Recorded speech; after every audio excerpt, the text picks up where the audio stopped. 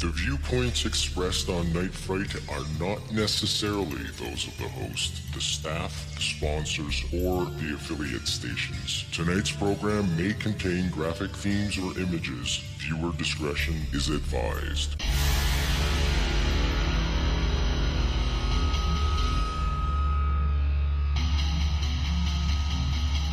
There is a time for question. There is a time for answers. There is a time to challenge. There is a time to speculate. There is a time for change. There is a time for truth. The time is now.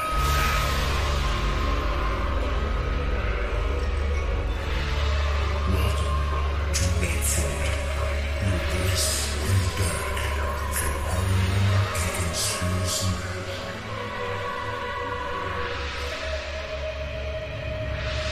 And now your host, Brent Holland.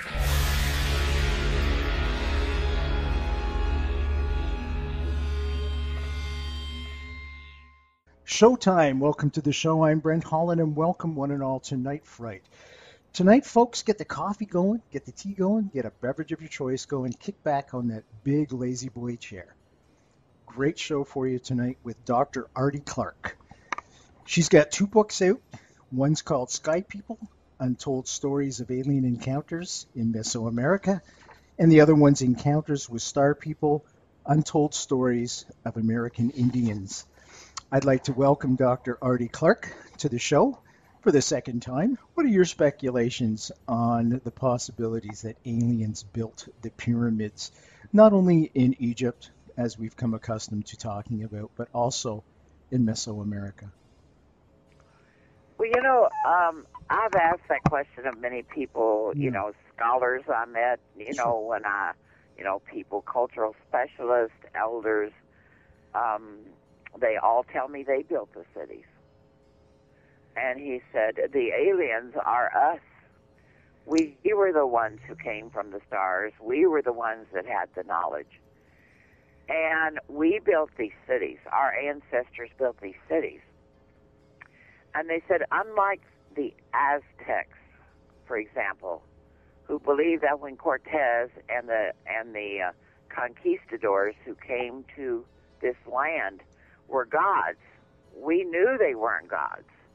We didn't see them coming as from an advanced civilization because we were an advanced civilization, much more advanced than the Spaniards who came here. And they said, and we are a people that were never conquered by the Spanish. There's a huge misconception that the Spaniards simply took over the ancient cities, and that's not true because there were only a couple of them even operating at the time that with people living in them at the time that Cortez arrived. For most part, they had already been abandoned, and scientists today tell us that they're pretty well convinced that what happened to the Maya is that the Maya left those cities because of a 100-year drought that literally was starving out the cities. You got a city of 100,000 people, and you've got to support that city some way with food, and a drought literally wiped them out. They couldn't feed that city, so the people left, went into the jungle in small family groups, and there they could survive. And that makes a lot of sense to me when I look at the people, all these little villages that grew up. I mean, there was even a group of Maya Indians that weren't even discovered until 1958, and they found them living the old ways of the ancient Maya. And today they still live that way. If you think about who built the cities, and I'm convinced that the Maya built the cities. They don't have the skills today that they had in those days to build new cities. But one elder talked to me about, he said, just think about this, 3,000 years from now. Say that America, North America. It's all gone. Everything that you once knew has been destroyed, whether it's by war, drought, some kind of an earthquake, a catastrophe. So what do the people do that survive that? Well, they get into small family groups and they try to survive. They hunt, they fish, they grow crops if they can. They do whatever they can to survive. He said, and now suppose a group of archaeologists go into New York City. New York City has been destroyed, and they start digging up the ancient city, and they come across the Statue of Liberty, and they call her the goddess of the flame. And they say, oh, the people of that time must have had a goddess of the flame. That was one of their idols. And when you stop and think about, that's the way the Maya have been judged. People say they didn't have that capability, so somebody from the stars must have come and built these cities. But it isn't. I don't agree with that at all. The Maya built those cities. The Maya were, repeatedly I was told the astronauts were us. We were the ones who came, and we were the ones who stayed. And we didn't gain our knowledge here. We brought our knowledge with us. We didn't get our, a lot of the indigenous stories talk about gods coming to them and setting out the rules of how they are to live. The Maya don't have that. The Maya say they brought all of that knowledge with them. And so that puts a whole different perspective on it.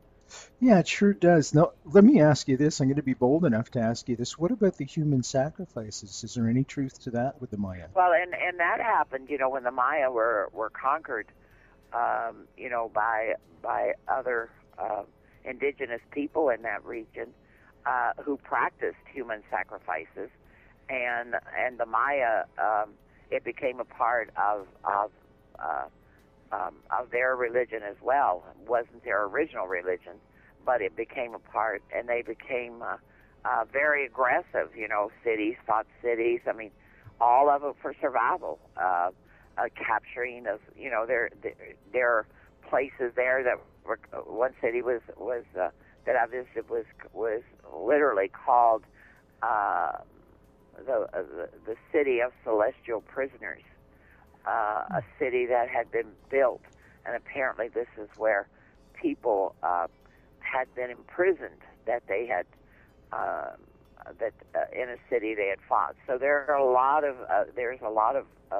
violence that occurred in the later years of Maya history, but it was violence that was introduced to them by other cultures.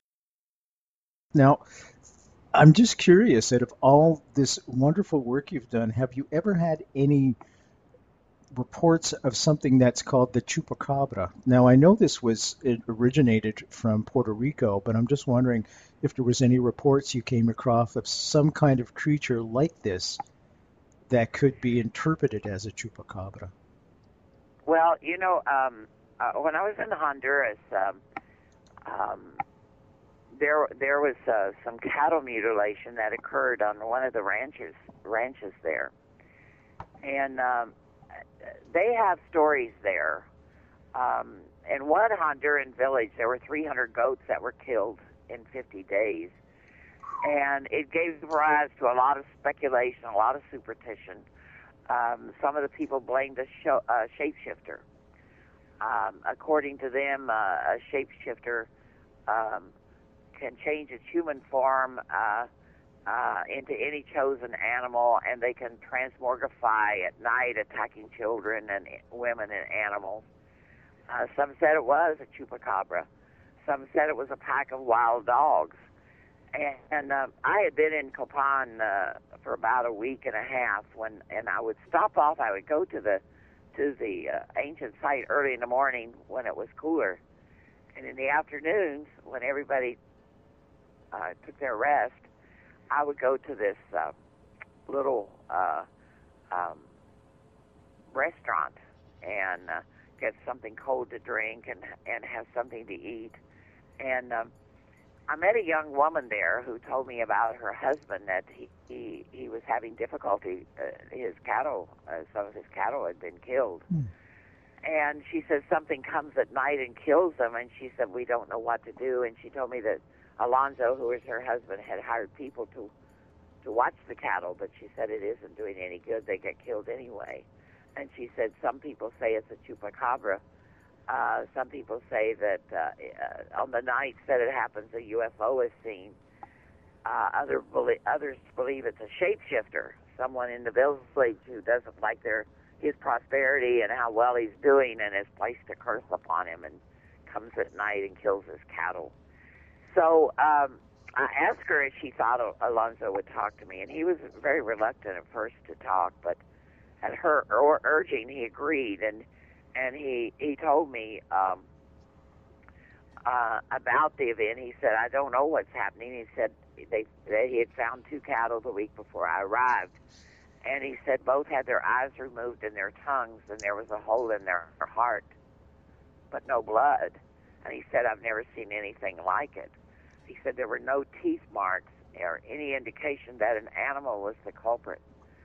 And he said he had gone to the university people, and he said that, but they didn't have an answer. And he says some say it's chupacabras, but he says chupacabras are very vicious. And he says whoever is attacking my cattle knows about doctoring. He says because when they cut out the eyes, they do it perfectly, like they were trained to do it. And that was about all he had to say. But that night I went to the plaza, and Julia and Alonzo showed up, and they came to me with 2 companions, and they introduced them and said, these are the 2 men, Alberto and Pedro, and they hired them to look after the cattle. And they said, Pedro says he saw a light in the sky around midnight, but doesn't remember anything else. And Alberto said he saw a UFO one night, but he didn't tell me because he didn't want the people in the village to know. And I said, well, why not? And he says, because he doesn't want people to think that he's a brujo, like a witch, that the local priest says that they come from the devil. And if we are seen around them, that we're dancing with the devil. And I said, well, what do you remember about that night? And he said that the one thing he remembered is that when he saw the UFO over the field above the cattle, it was very powerful. And I said, well, what do you mean by powerful? And he said that it caused him to have pinpricks all over his body, thousands of pins sticking into his body. And he said, I was in tremendous pain and I couldn't move. And he said, I know the UFO did that to me. And he said, I think I passed out from the pain because I don't remember anything until the next morning. And Pedro validated that. He said it was like thousands of needles sticking in your body. And he said, I tried to get away, but the pain was so bad I couldn't walk. And he said, I finally passed out from the pain. And I remember the next morning the sun coming up. And I went home. And he said, I didn't even know that 2 cattle were killed until the next evening when he met Alonzo, and Alonzo told him that 2 of the cattle had been mutilated.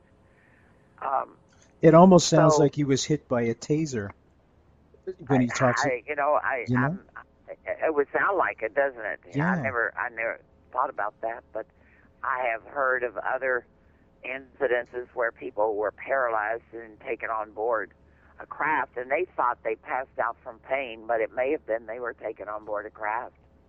The Maya built a magnificent city on the Caribbean Sea. Coba which is about 40 miles from Tulum. It's a city of a lot of lakes and water, and he took me around the site, and then he was telling me about seeing an alligator taken on board a spacecraft.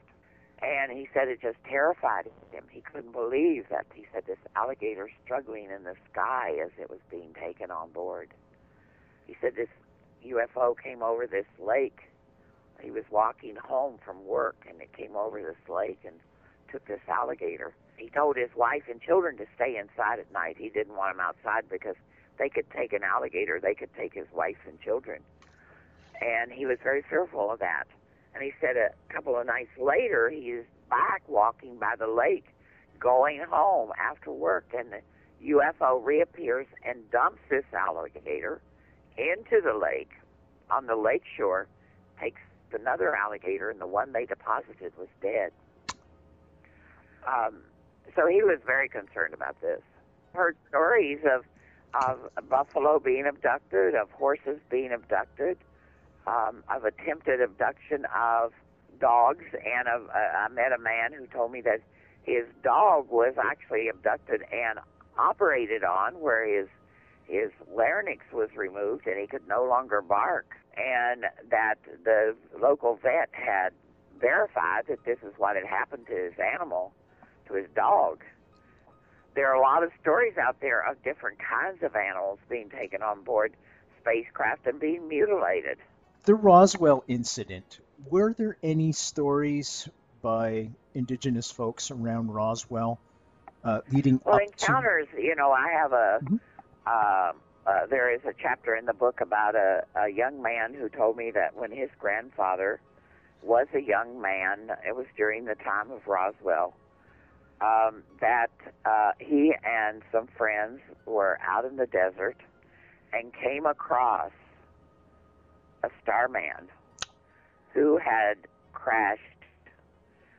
He wasn't sure that it was a Roswell event, but he was definitely sure, his grandfather was definitely sure that the man was from the stars, that he had been injured terribly in the crash, and that how they had stayed with him and cared for him until he passed, and they buried him in the desert.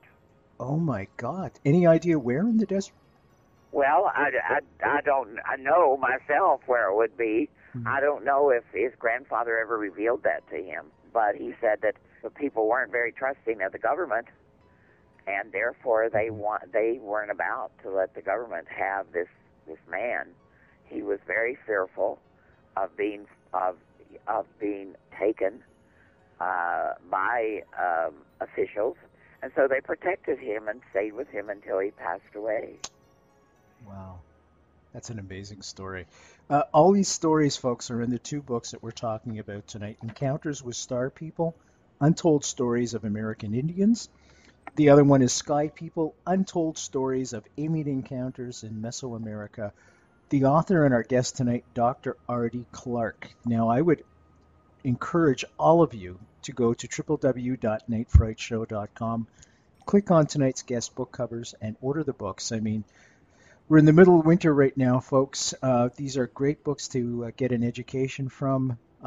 They're great books to entertain yourself as well and learn something from them about our indigenous folks. And let's face it, we as us, they as us as well. So you're going to be learning. That's exactly what they say, Yep. In fact, there's a tribe down in the South America, down in the jungles, that's what they say. They're saying the word that they have for UFO and us are the same. They say that the Star People are us and we are them. And I always find that, because this is a very primitive tribe in the Amazon, and that's what they believe. So when you start looking at some of the ancient peoples who have had less contact with the outside world, you find out amazing beliefs that they hold about the Star People and the universe. Generally speaking, are the Star People held in reverence? Well, I think they are regarded with an enormous amount of respect by the older generation. Younger people falling into the trap of fear, then I don't see that among the older people. It's as though the older people expect that to happen. If young people come from non-traditional families where the stories of the Star People are not passed on, it's more likely that they have a fear of them than those who have grown up listening to those stories. When you're gathering these stories and you reach out, you listen to the elders, you listen to people with these wonderful, wonderful stories, Have you been approached by people that you can be assured that they're just trying to sell you bunk, so to speak? And how do you discern between the two? And I think I'm a fairly good judge of character. You know, I've spent my life, doing among indigenous people. There's no reason for them to fabricate a story, and the people that come to me are well respected within their communities, are people that are not known to lie and to tell stories. And then I think, just the sincerity with which they speak, the detail with which they give their stories, Authenticity? Authenticity, the honesty, the sincerity, all of it adds up to, people who are telling the truth. People who have stories to tell that have never told anyone, or at best have only told one or two people. Many of them tell me that when this occurred, they were told, if they went to their mother and told their mother or their grandfather, they told them, let's not talk about it anymore. Don't tell anyone about what happened. So there was a lot of that, where they were told, you've had a wonderful experience, now just keep it quiet. Nobody needs to know this happened. And they are amazing stories. And along with it, you just not only get a feel for the stories, but, you get a broadening, an understanding to quite a degree of the cultures of the people, of the setting of where I'm going, what I'm doing, how I'm collecting this information. Can you tell us a little bit about that, the differences between the various cultures, and perhaps even the storytelling? Well, I think the difference between American Indians and the indigenous people of Central America and Mexico is that Catholicism and not only religion in general, but Catholicism and I should say more than Catholicism, the Catholic Church has shown a great deal of respect for native traditions, surprisingly, because they have been responsible for the destruction of the Maya culture. The Catholic Bishop Landa was the one who burned all of the books, the codices of the Maya people, because they recorded their history diligently in books. And Landa, who considered their religion and their books and everything, a product of the devil, gathered them all up and burned them. And so much was lost. I mean, there's only 3 that survived, and they were out of the country at that time, had already been taken away by the Spaniards. Evangelical Christian religions have made quite an inroad into parts of that part of the world. And so I came across a number of people who told me that their preacher had told them that UFOs were from the devil. So I didn't find that among American Indians in the United States. I only encountered it there. It was not something that, but I ran across it. For example, I had this young couple came to me, and the woman came and told me the story. I met with a group of women one night in Guatemala, and they had quite amazing stories to tell. But one young woman told me the story of, she and her boyfriend, they were engaged, her sweetheart, and they were going to get married in the spring. And they had gone to the plaza at night, and they had, there's music and dancing, and they were walking home, and all of a sudden this spacecraft appears, and they're forced on board this craft, the 2 of them. And after the abduction, she finds herself pregnant. And she's very concerned because she said she was a virgin. And so the 2 of them decide, her boyfriend decides it's a virgin birth, and it must be like Mother Mary.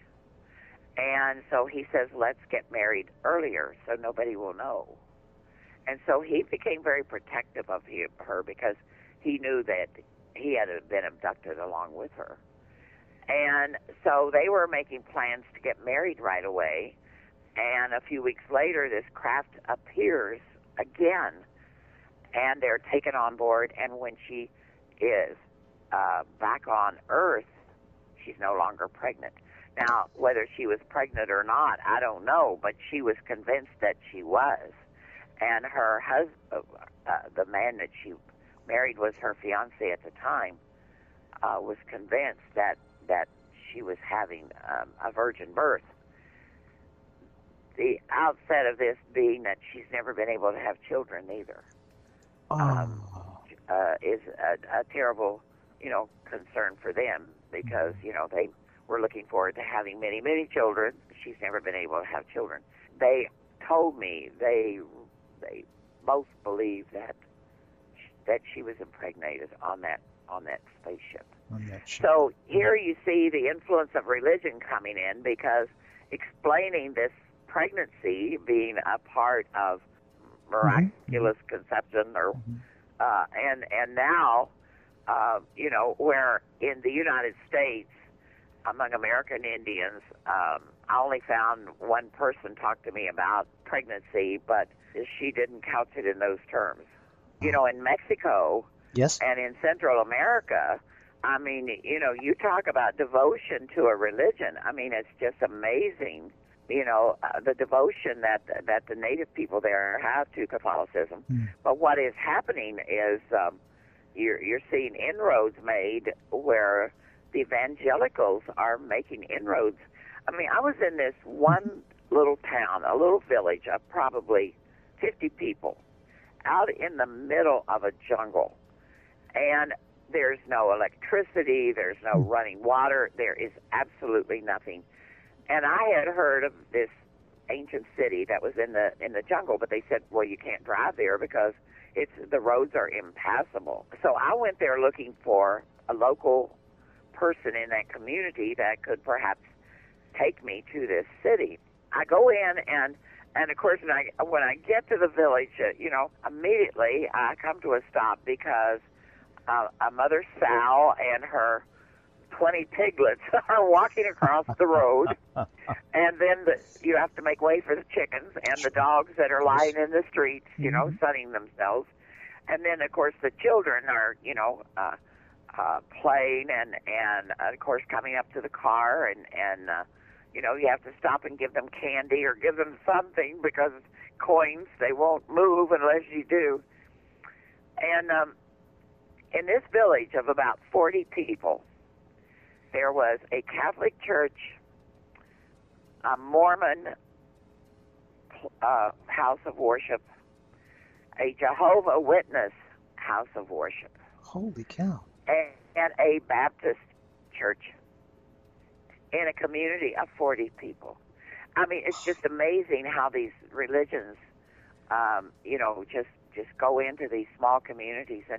And one of the things, and I was talking to my guides about this, and he said one of the reasons why people are leaving the Catholic Church in these villages is that a lot of these evangelicals or these different groups come in and they have dinners for them.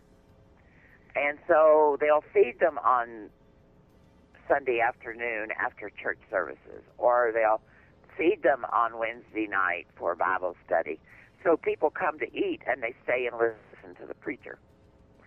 Isn't that interesting? And I see that here in Montana. We have a lot of the cowboy churches here. Sure.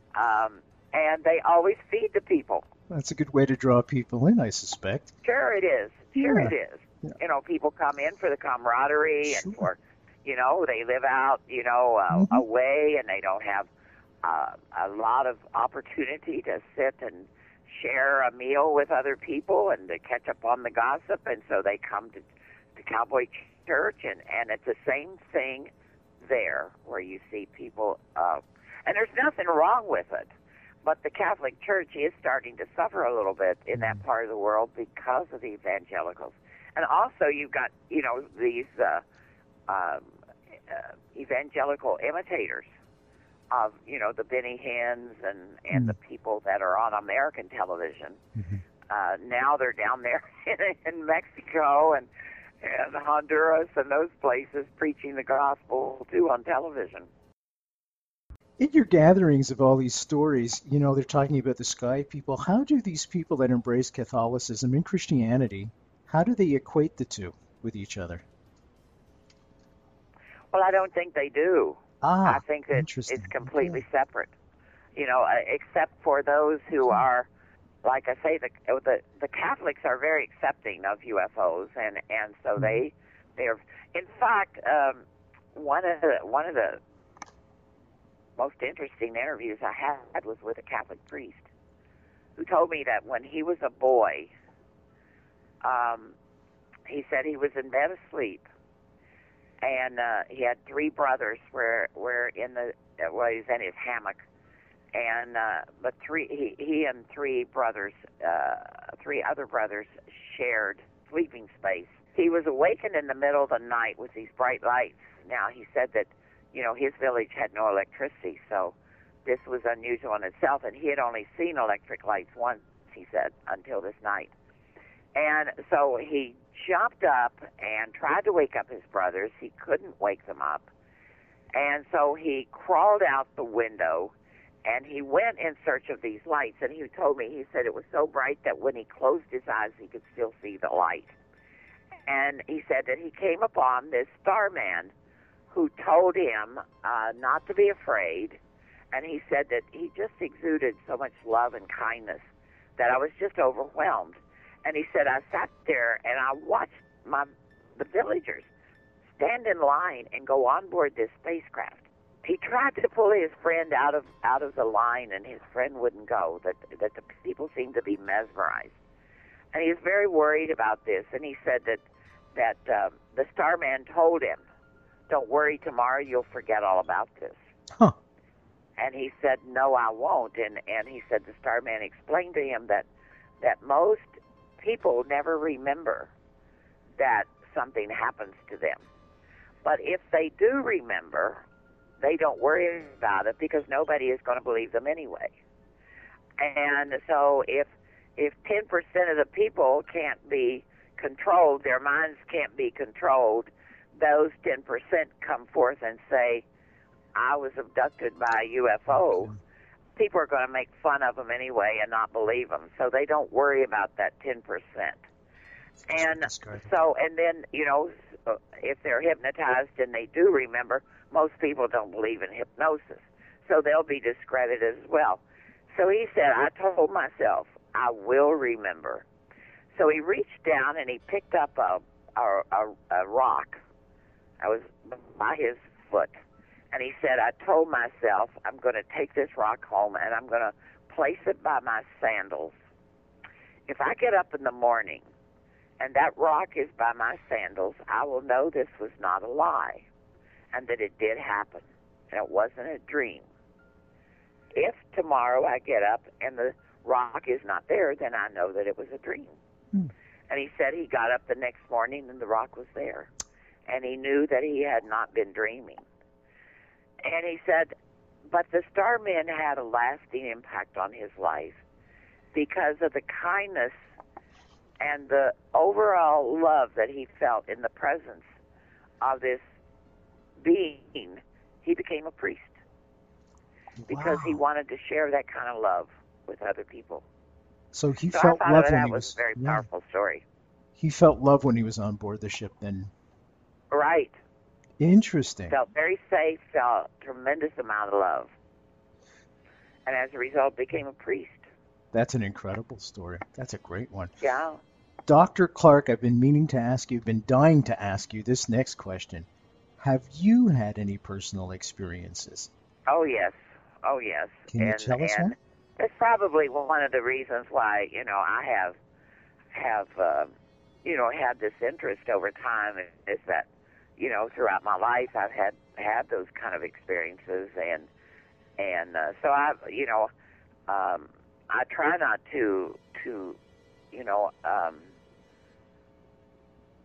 I try not to be judgmental because I have had encounters with UFOs, and I don't just believe. I know they exist, and whether or not they come, I've seen them more. I've seen them several times and had encounters several times. It's because they do follow individuals.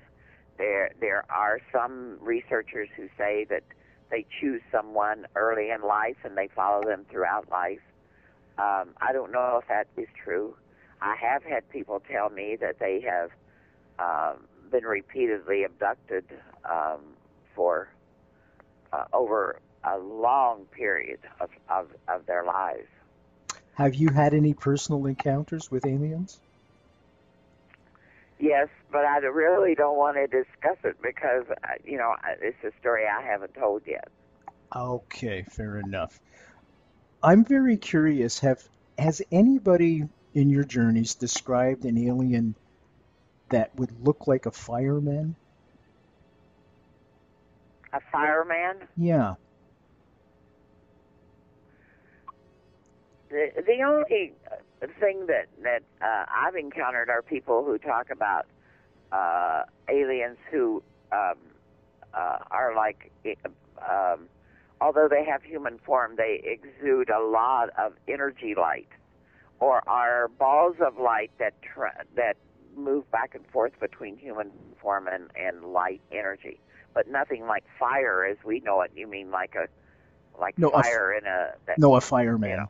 Yeah, fireman. I'll tell you why. I had a guest on the show, and he'd gone through repeated abductions, and I asked him to describe the alien that took him, and he said, "What time?" Because I've been abducted since I was a child. I said, the first time, and he said, well, I was around 8 years old. The starship came down, opened up its door, and out came a fireman. Now, I never thought anything of it until several weeks later, when somebody that never listens to my show, or he's a minister, has nothing to do at all with aliens or the paranormal or anything, came to me and he said, I have an abduction story to tell you, and it's mine. And he said, I was outside in a third world country, outside the hut with my brother. I was 6, he was 8. The starship came down, the door opened, and out came a fireman. And Interesting. I thought when you were saying fireman, I thought you were talking about somebody on fire. Oh, I'm sorry, I should have been clearer. Yeah, I've had people tell me about thinking that these small creatures were children, and that they came and they played with them, and they thought they were just playing with children. Interesting. And what a great time they had, and then as they grew older, they realized that they were not children when they would come for them, but when they were small, they thought that they were just their playmates, but never a fireman. That's very interesting. Yeah, I was just curious. I just thought I'd throw that out there to see. Because I haven't heard that. That's a very interesting story. The commonalities, is there a common thread that weaves its way through all these stories? There seems to be several themes. Themes of the Earth is headed for disaster. The Earth is doomed. That if we don't take care of this planet, some bad things are going to happen. There's that apocalyptic theme that I've heard a few times. When I listen to those stories, it reminds me of like New Age concepts. That like the world's going to end in 2012 with the Maya calendar coming to an end, and yet the people that I'm talking to are people who not necessarily have been exposed to a lot of those things through the media, but it may be again that religious aspect of heaven and hell and the 4 horsemen of the apocalypse and all that kind of stuff. It may be coming from that. That whole idea that bad things are going to happen, and the environment is being destroyed, and But that seems to be something that I've heard probably more than anything else. Is there any common theme in terms of a rebirth or renewal that we're going to make it No. through? Well, no. No.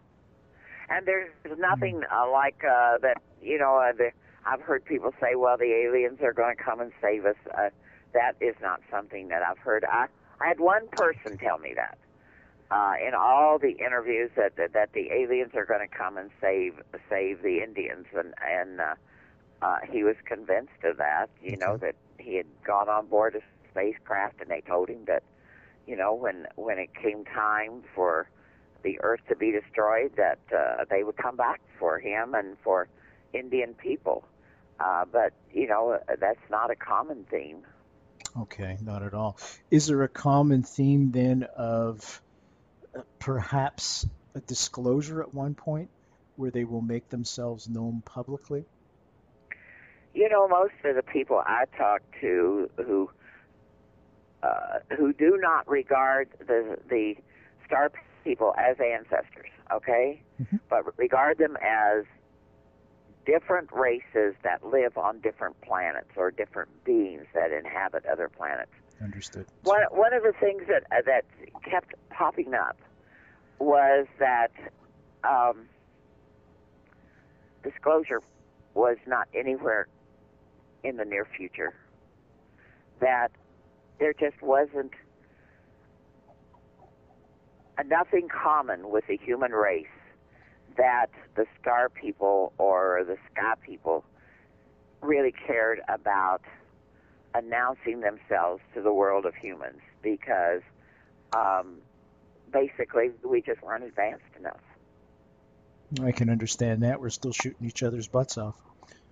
Yeah. To me, if anything else, the human race is more of a threat to intergalactic peace than anything else. Well, and I've been told that they watch us for that reason. That's one of the reasons they observe us.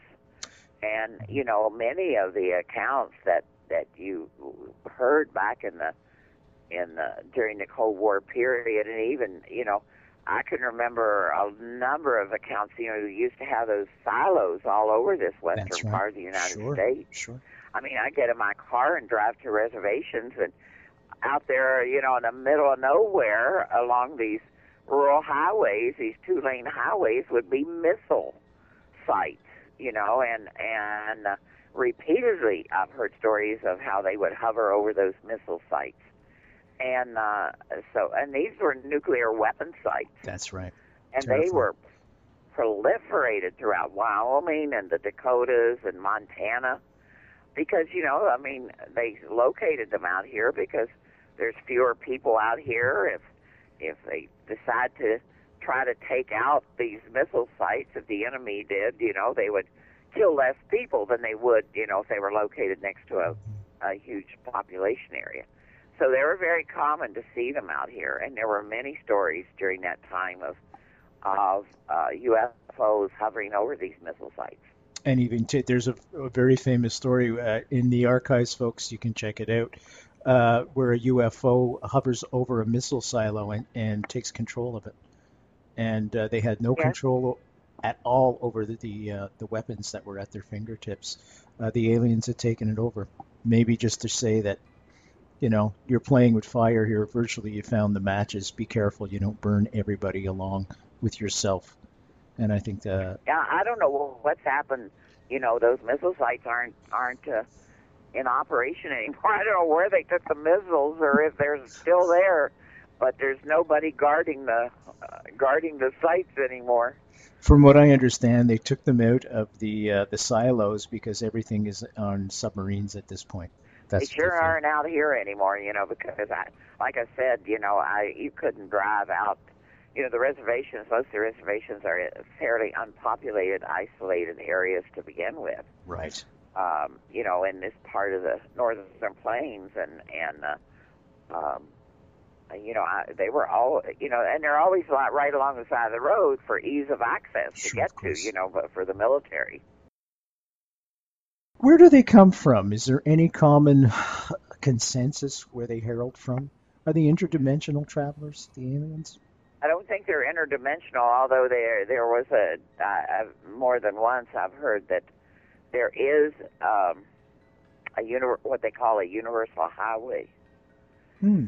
And that once you enter the universal highway, that you can think of a place you want to be and you're immediately there.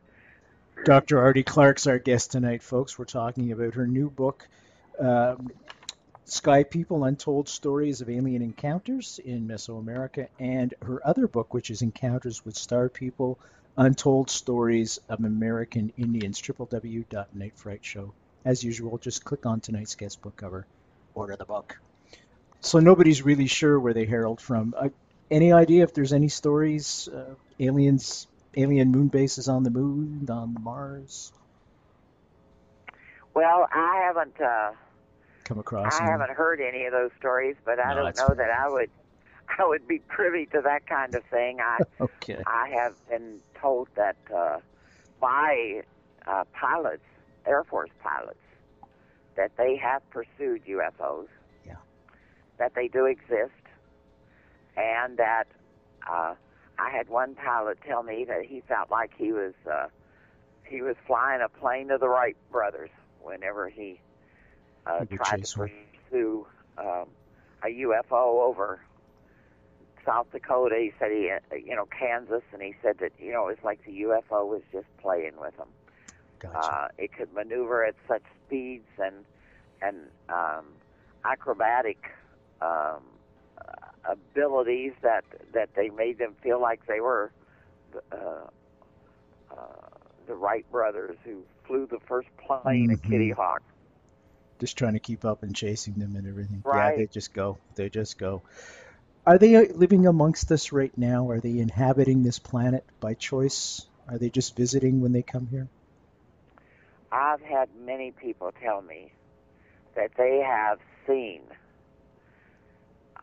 aliens brought down to Earth and taken away. I met a woman in Alaska who told me the story of following a group in an automobile that went to the airport, and they were dropped off. I have been told stories by an elder who said that they came down in a car from a UFO, and that when the car left, it was filled with what looked like people, and when it came back, it was empty.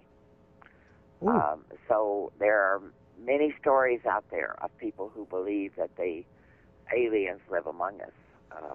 I was told a story that they come and they live on Earth for 16 years and then they leave. And during that 16 years, they attempt to help scientists and other peoples in positions of power and knowledge to make progress and to do positive things. And then they go away for 16 years. And he told me that they're due back in 2016. Geez, that's only a stone's throw away. It's not far at all. I think we need their help, all we can get. Okay, serious question. Who invented Facebook? Is that their doing? That sounds like a man-made thing. I'm just teasing because we started out with Facebook. And we all know that there's pros and cons to Facebook without question. And certainly one of the cons is I think it drives people apart and into a machine instead of directing and listening to our elders. And, I love sitting and listening to elders everywhere and getting their stories because they went through it. There's a vast wealth of knowledge right there at your fingertips. Grandchildren, talk to your grandparents, talk to your parents. You'd be surprised at how much knowledge they actually really have and common sense. I think it's paramount in today's world to be in touch with your fellow person, not just your little thing at your fingertips. Our guest tonight, of course, has been Dr. Artie Clark. Dr. Clark, I've thoroughly enjoyed this. Thank you so much for coming on the show. It's been wonderful talking to you, and hello to all my friends out there in Canada. You got to come up. You got to come up. We're going to go to a powwow on Manitoulin Island, you and I. How's that sound? Sounds great, yeah. Had a blast there a couple of years ago. We went to a powwow there. Just terrific. Dr. Artie Clark, folks, the books, Encounters with Star People, Untold Stories of American Indians. The other book, Sky People, Untold Stories of Alien Encounters in Mesoamerica. Easy way to get the books, folks, www.nightfrightshow.com. Kelly Logue, thank you so much for keeping the website together and doing all you do to keep it together. I'm Brent Holland from Night Fright. Thank you all for joining us tonight. See you next time.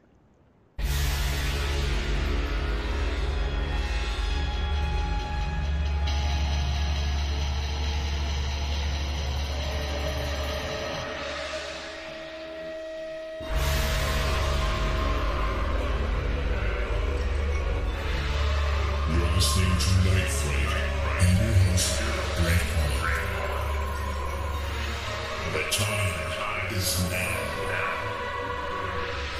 Your voice in the dark for paranormal and conspiracy.